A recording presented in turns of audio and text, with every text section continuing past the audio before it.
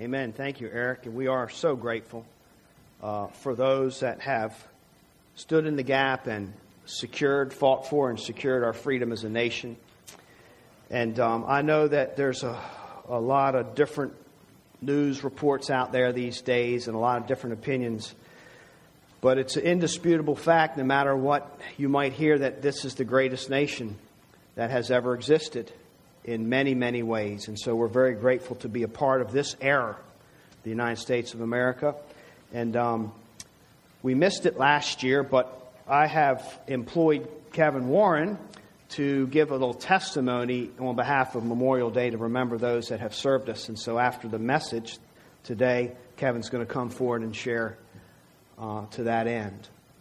But right now, we are in the book of 2 Corinthians.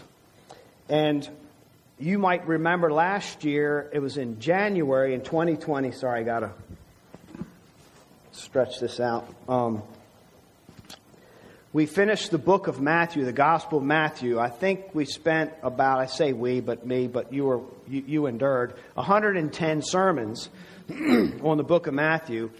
But Matthew ends his Gospel with Jesus' command of the Great Commission. And so we just camped there for a little while because the Great Commission and saving the lost and reaching the lost in this age of salvation, that's what's on God's heart. I mean, those are the last words that Jesus said before he ascended into heaven. And he said them to his disciples, so that's us. And so we camped there for a little while to savor in the words of Christ and hopefully to, put our minds, our thinking under that so that we can share the same heart that God has for the lost, so that we can rearrange our thinking and our actions and our lifestyles, our goals and our ambitions in life to line up with what God is doing in the world. So we completed the book of Matthew with the Great Commission and then went into the book of 2 Corinthians. And I think I made it into, I know I made it into chapter 2, a little bit into chapter 2. And then we came to a halt because of COVID. So we had this kind of momentum going with the idea of saving the lost, with the idea of the good shepherd, God still seeking after and saving his sheep. And that's the mindset. But that was kind of brought to a halt with COVID. And rather than plodding through or pressing through the book, I decided I'm just going to stop it and I'll pick it back up when things get back a little bit more to normal, because I feel like this book is important to us as a whole body and we couldn't all be together. But I think most of us are back together now. And I know that some are still joining us online on Sundays. But I think now is the time to get back into this book of 2 Corinthians. And that would include a theme or a desire to know the heart of God as he thinks about and enacts the activity of drawing people to himself and using his body of Christ, his disciples, as his servants to do this. We closed that, I think, the book of Matthew with a testimony from one of the guests at Restoration Farm. Many of you knew him, the Vang family. And Josh Hill, who's not here, who graduated yesterday, by the way. He made it. Another one made it. So Lisa and I, and some of you were at that graduation. And I just got to tell you, like, school was not my thing. And I'm at this graduation, and I know I'm still feeling like this relief that I don't have to do school anymore. You know, I'm in my 50s, and I'm rejoicing with them. So that's because, for me, it was hard. I didn't really care about it. It was hard, and who wants to work for anything, right? I mean, it should just come natural. So I just felt this great sense of relief for these graduates. It was a good, short-lived experience. So we had, Josh Hill did a 15-minute video of Pal Vang's testimony. And he talked about how the gospel came to his remote village and how God gripped his heart, not only drew him into salvation, but gripped his heart to reach the unreached, to bring the gospel to other peoples and other villages. And it was a powerful testimony. So we kind of ended, I think, with a lot of inspiration and a lot of desire to engage in the Great Commission. So then we're in the book of 2 Corinthians. The 2 Corinthians, I'm going to reintroduce it to you this morning. It's a very unique letter, actually. But as I read through it, I've chosen the theme of reconciling the world. Because I think, though Paul talks about a lot of different things in this book, honestly, there really is no one theme, and we'll look at that here in a few minutes. But as he shares his heart in this letter, his heart for the lost really comes out, and his understanding of what God is doing in this age of salvation. The reason he does what he does is because of what God desires him to do. And that is to preach the gospel, to live the gospel, and to sanctify those, to build those up that are in the faith. So that comes out of his heart. And I hope that that's what we glean, among other things, in this book, is this desire of understanding God's desire to reconcile the world to himself. So let me read just one passage. And there's others in this book, but here's the main passage that I want to look at. 2 Corinthians chapter 5, 18 through 20. We'll get there one day. Chapter 5. So here's what the Apostle Paul says to this group of believers in Corinth. All this is from God, who through Christ reconciled us to himself and gave us the ministry of reconciliation. That is, in Christ, God was reconciling the world to himself, not counting their trespasses against them, and entrusting to us the message of reconciliation. Therefore, we are ambassadors for Christ. God making his appeal through us, we implore you on behalf of Christ, be reconciled to God. So, Paul tells us in these few verses what God is doing. This is what God is up to in the world. You ever wondered why things are the way they are? Well, God is up to reconciling this broken, cursed, fallen, sinful world to himself, so that we have this pure and whole and healthy relationship with God, as opposed to a broken and a rebellious and an obstinate relationship with God. And the way that God is doing this great work is through those that he has reconciled to himself. That would be us. And so we have this ministry in the world of reconciliation. We are the ones that God has enlightened with the truth. We know the gospel. We know that the good news is actually good news. And the idea that someone can be forgiven in this door of grace, this pathway of grace to heaven during the age of salvation, is phenomenal. So this is what is on Paul's heart. He is imploring people to be reconciled to God. And God, in a sense, is calling us to be reminded of the ministry that he has given us. The simple ministry of reaching out to others and imploring them. Look, God sent his Son. God is drawing you. God is willing to forgive you and set your feet on his path. So that's world missions. And I'll be honest with you, as I think about this passage, I don't know that we can really understand why things happen in the world and in our lives unless we understand what God is doing in the world and in our lives. So if this is true, that God's reconciling and he's using us to do that, well, I think what this means is that when we wonder, well, why did this family move next to us in this house that was for sale? Or why am I working with this particular person at work, spending so much time with them? Why are things happening the way they do in my life? Or why did I break down here? Or why did I vacation here? Or why did I visit this church here? How did I have this opportunity with my cousin? All these different things that we scratch our heads about and wonder, well, God, what are you doing? Somehow it fits into what he's doing regarding employing us as reconcilers, as those that would share the good news. And so I think this passage is important because it helps us just understand all the mess that's going in the world. In some way, this is fitting into God's heart to draw nations to himself. In the end, it will become clear. And we'll have those aha moments. How many of those moments will we have in heaven? Like, oh, now I see. It was so unclear when I lived through it. But thank God for his heart. It was God's heart that even in our darkness, in our confusion, in our obstinance, he reached in and saved us and grabbed our heart and brought us up to himself. He's an amazing God, and he has made us bearers of this good news.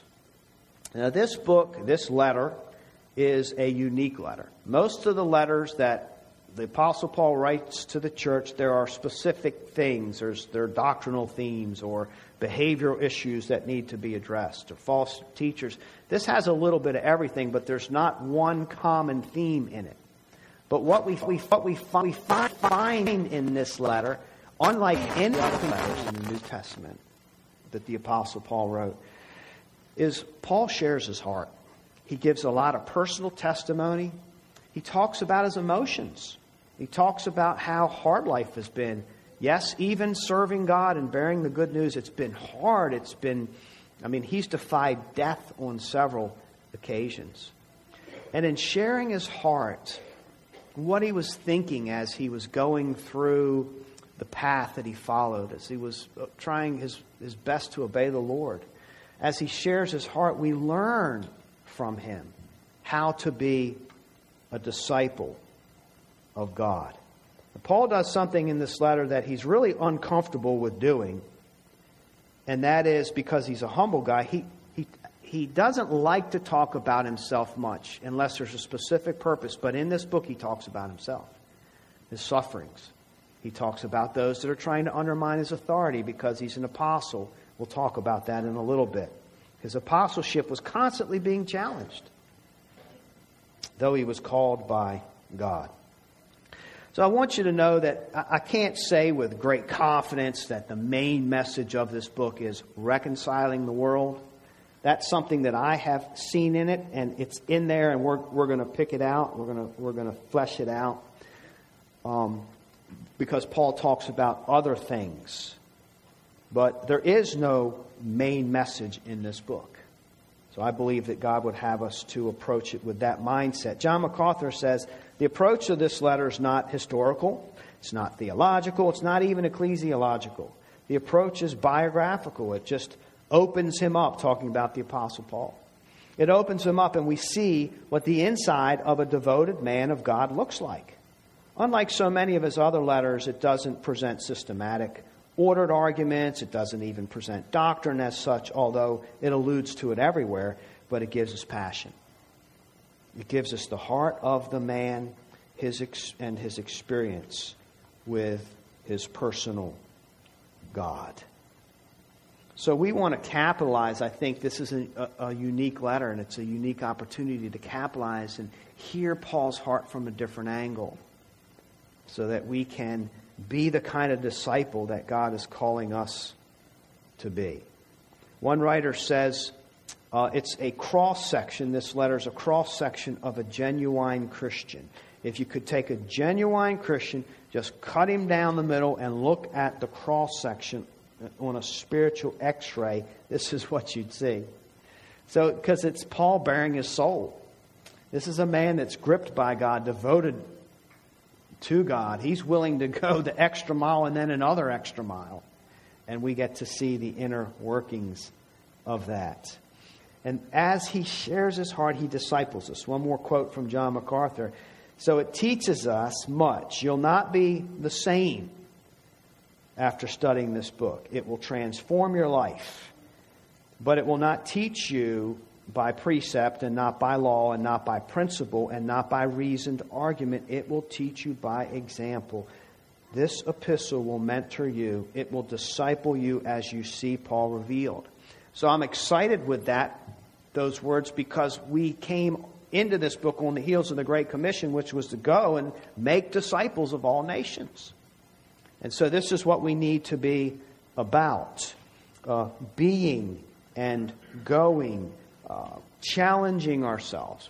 What am I most consumed with in life these days? Is it anything close to what God cares so deeply about? It's so easy to get caught up and distracted in things of the world and forget the mission of God. And I pray that this book would call us back into the heart of God. You know, everything about our culture, we're trained to think so inwardly, to be so self-focused. And yet everything about the gospel is other-centered. It's all about giving yourself for others. So this is countercultural stuff. This is going to teach us not to wake up in the morning with our set plan that has to go our way. But I hope to wake up in the morning being with our plan. Man makes the plans, but God directs the steps. God, how will you use me today to reconcile the world through Christ? So I'm excited to pick this book back up, and I really hope that as we go through it together, it will draw us back together as one body in spirit and unity, and we'll have this one mindset about God's mission. So we did 5 sermons already. This is sermon 6. I'm basically reintroducing the book to you. We'll do one more sermon where I'll go back and actually cover all the ground that we covered in just one sermon, purposely leaving some things out. But it's important for us to understand Paul's heart. We need to learn a little bit about the church. And who's he writing to? What are these people like? Why would he say that to these people? So that we can understand the words to come. And we can understand what Paul was thinking as he wrote these words. So let's look at the context. You know, the context is the who, the what, the where, the when. What's going on with this church of Corinth? And what's going on with Paul as he talks a little bit about everything in this? We learn that Paul actually, we get this book and we need to understand as we read this letter and these words, Paul had a personal relationship with this church and the people in it. When he planted the church on one of his missionary trips before he wrote this letter, this is the second letter, he stayed there with them for about 1.5 years. So he preached the gospel, some gave their life to Christ, and a church was birthed right there in Corinth in this city. So he knows them. And they have written back and forth. They wrote letters to Paul too. Paul wrote letters back. These are the ones that we have in God's Word. So it was a close relationship. He really cared for them. They leaned on him for advice, for counsel, for instruction. What do we do with this situation? And boy, did they have some doozy of situations going on in this church. Paul shares his heart with them. Here's one of the contexts of this letter. Before he wrote this, he had just come away from a very life-threatening situation. So he says in verse 8, we don't want you to be unaware, brothers, of the affliction that we experienced in Asia, for we were so utterly burdened beyond our strength that we despaired of life itself. Indeed, we felt that we had received the sentence of death. So Paul cares for them, but he wants them to know, look, this is what I've been dealing with in my life. And I didn't think I was going to make it. I didn't see light at the end of the tunnel. That's where Paul was. That's the context of this. Now, he lived to talk about it, and he's going to share that with us later on. His apostleship was constantly being challenged because he was considered like a Johnny-come-lately. You had the ones that Christ personally picked out and that walked with him. But then Paul came later, and so some of the people didn't want to respect his authority. So he was constantly having to reassert that, and that's one of the reasons he would talk about himself. But he basically say, look, I worked harder than all of them. I suffered more than all of them. I went farther than all of them to share the gospel.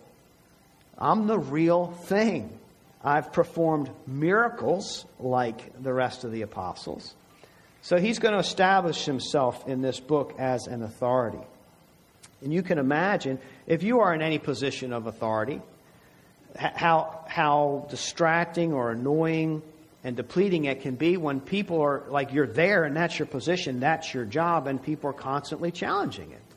It is just not fun at all, because you want to get on with this. Paul feels the weight, the responsibility of the burdens of all the churches that he's planted and the people there, the situations that he's aware of. People that just get physically sick. He knows about immorality that happens and the challenges of sin and false teaching.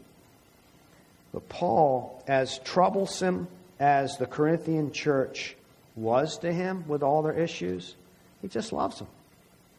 It's amazing to me that problem after problem, he does not grow bitter. I mean, love just oozes out. He just wants them to grow in the grace and knowledge of Jesus Christ.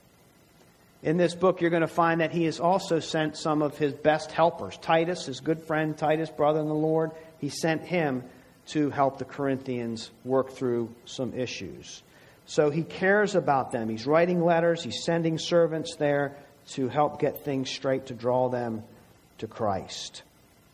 And the Corinthians also faced their share of suffering as well, because they pulled away from the world and decided, I'm going to live for Christ. So another thing to keep in mind there, that Paul spent a lot of time here. So in this letter, I'm going to quote A.A. Hodge. And what you're going to find is Paul gets stern when he needs to get stern about issues. But he also speaks with such love and tenderness. So A.A. Hodge says, the Corinthians had received his former letter with a proper spirit. It brought them to repentance, led them to excommunicate the incestuous person, and call forth on part of the larger portion of the congregation the manifestation of the warmest affections of the Apostle Paul, as he relived the relationships that he had with them in his mind. So he's filled with gratitude for them. On the other hand, the increased boldness and influence of the false teachers, the perverting errors which they inculcated, and the frivolities, charges which they brought against himself, filled him with indignation. So this accounts for the abrupt transitions from one subject to another, the sudden changes of tone that we'll read about when we go through this letter. When writing to the Corinthians as a church, obedient, affectionate, and patient, there's no limit to his tenderness and love.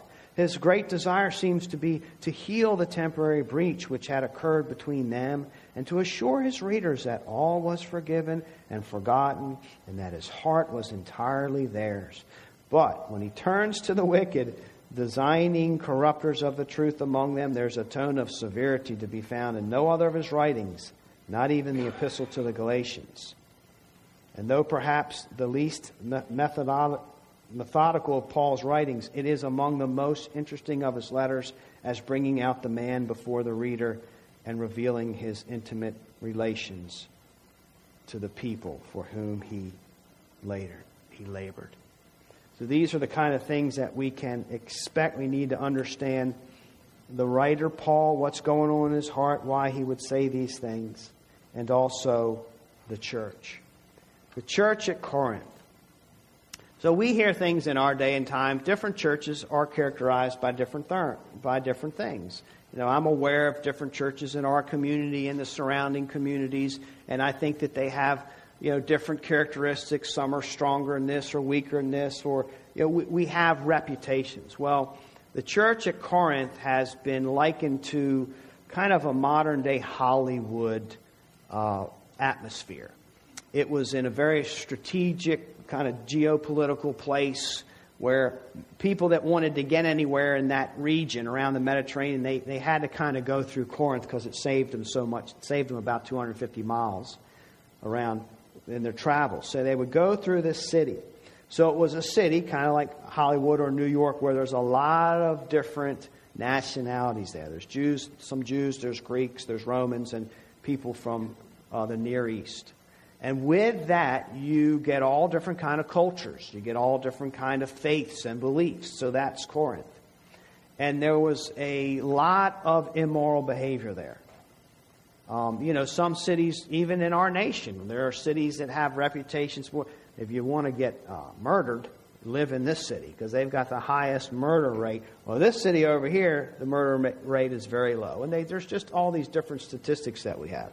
Statistically speaking, Corinth was just a place of tremendous immorality.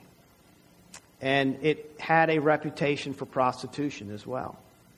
It's just amazing to me that God takes places like this and He plants a church. And He saves souls. And He begins to work in holiness. And He begins to transform hearts and minds to understand His laws and His truth.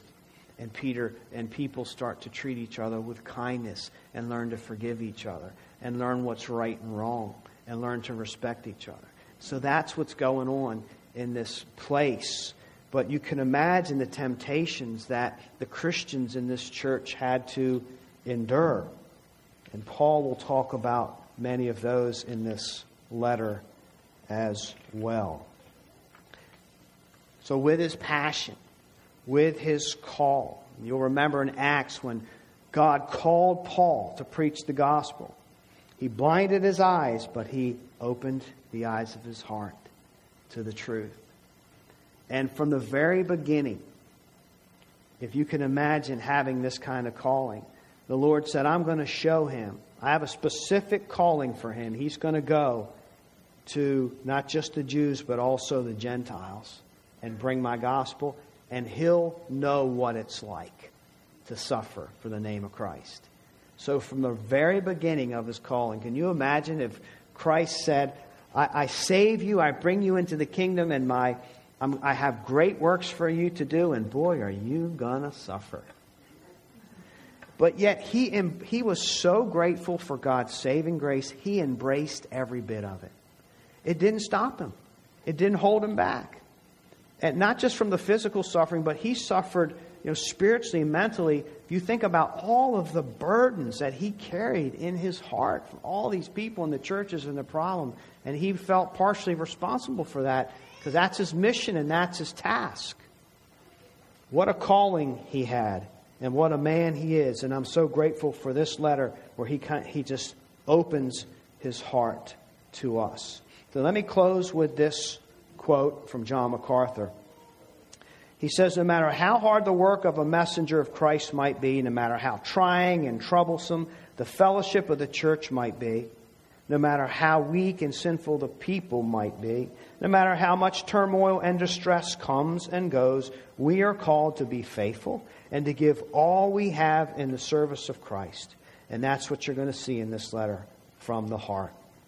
Remembering that our God and His Son, our Lord Jesus Christ, has given us the richness of the promise that the work that we do is His. The people we serve are His. And the strength we need is His. And the glory in the end belongs to Him. So we are in this age where God is still gathering sheep. That's what we want to immerse ourselves in and pray that God would help us to see what God sees, and pray that God would help us to love and find joy in what God finds joy in this age of salvation. May God bless the preaching of His Word.